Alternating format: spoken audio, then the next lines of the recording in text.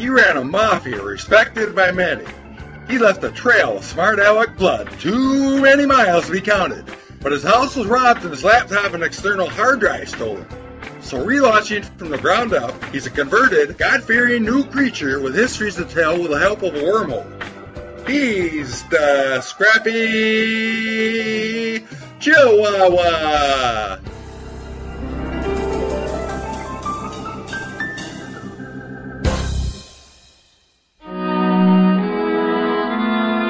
We start this week at November of 1621, shortly after the Pilgrim Dog's harvest celebration at the Plymouth, Massachusetts Colony. What is that ship doing out there inside the Cape? If it's a French pirate ship, we'll turn it away with their tails between their legs. A few days later, a longboat from the ship arrived on the Plymouth shore with 37 English dogs. 2 of them were the ship's captain, and none other than Bobby Cushman. Well, we found you. Good to see you all. Top of the morning to you, Scrappy. Where's Governor Carver? He died last April, Mr. Cushman. Oh, I'm so sorry to hear that. Who are all these folks?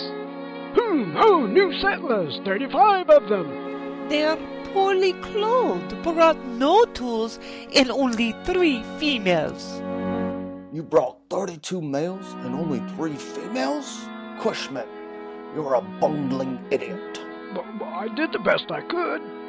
Oh, and the London company wants half of your food store as payment for the trip. I tried to explain there isn't much, but, well, they started threatening prison time if they don't get something back. Spineless patron. I did the best I could. And did you bring any much-needed supplies for the colony? No. And why didn't you let these people know about this ahead of time? I wrote a letter announcing we'd be bringing new settlers and taking goods back for payment. Here, it's all right here. Dear Governor Carver, who is deceased, I will be on the ship Fortune arriving with 32 males and 3 females, and the company wants me to bring back half your goods for payment. You delivered your own mail? I think you should stay here and live with them. I did the best I could do. You're about as sharp as a bag of wood beans, Cushman. Oh, by the way, young Ernie, I still have half this cigarette for sale. Would you like to buy it? It'll be the wave of the tobacco. Cushman, you've got a lot of hormones trying to sell something after taking half our stuff. Now shut your mouth, load it up, and go home. Yes, farewell all.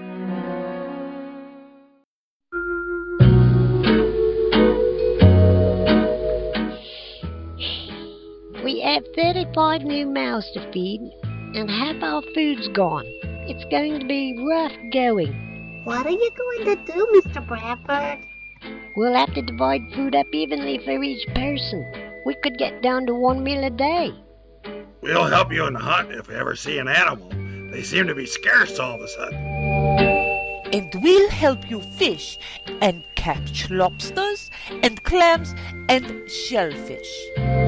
Shellfish black. Well, Lord God, before we even start, we pledge our faith in you to provide this people with all of our needs. In Jesus' name. Amen. By May 1622, the food supply was all gone. Eddie Winslow traveled 150 miles up the coast of Maine looking for help. Excuse me, we're from the Plymouth plantation and have hit some very hard times. We have completely run out of food. Do you have anything you could sell us?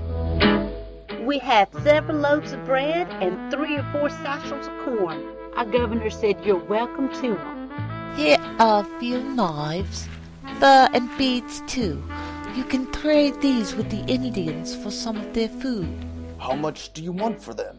He said to refuse to accept payment.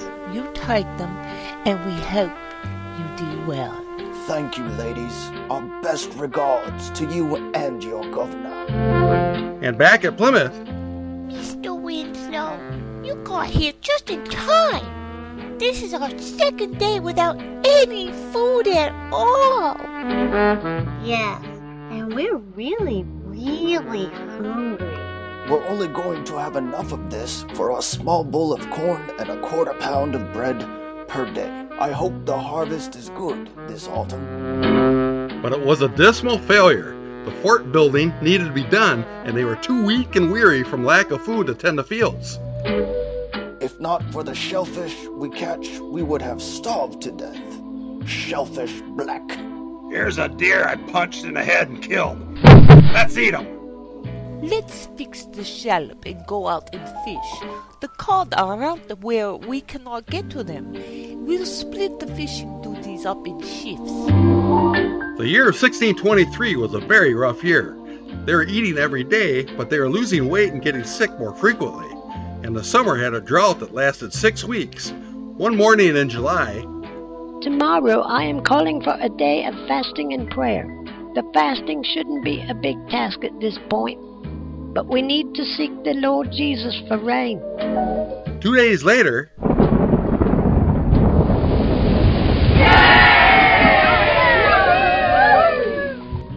You there, are you, Governor Bradford? Yes, sir? I'm captain of the ship, and out there I have 30 passengers to drop off. Aww. And I have lots of supplies and provisions.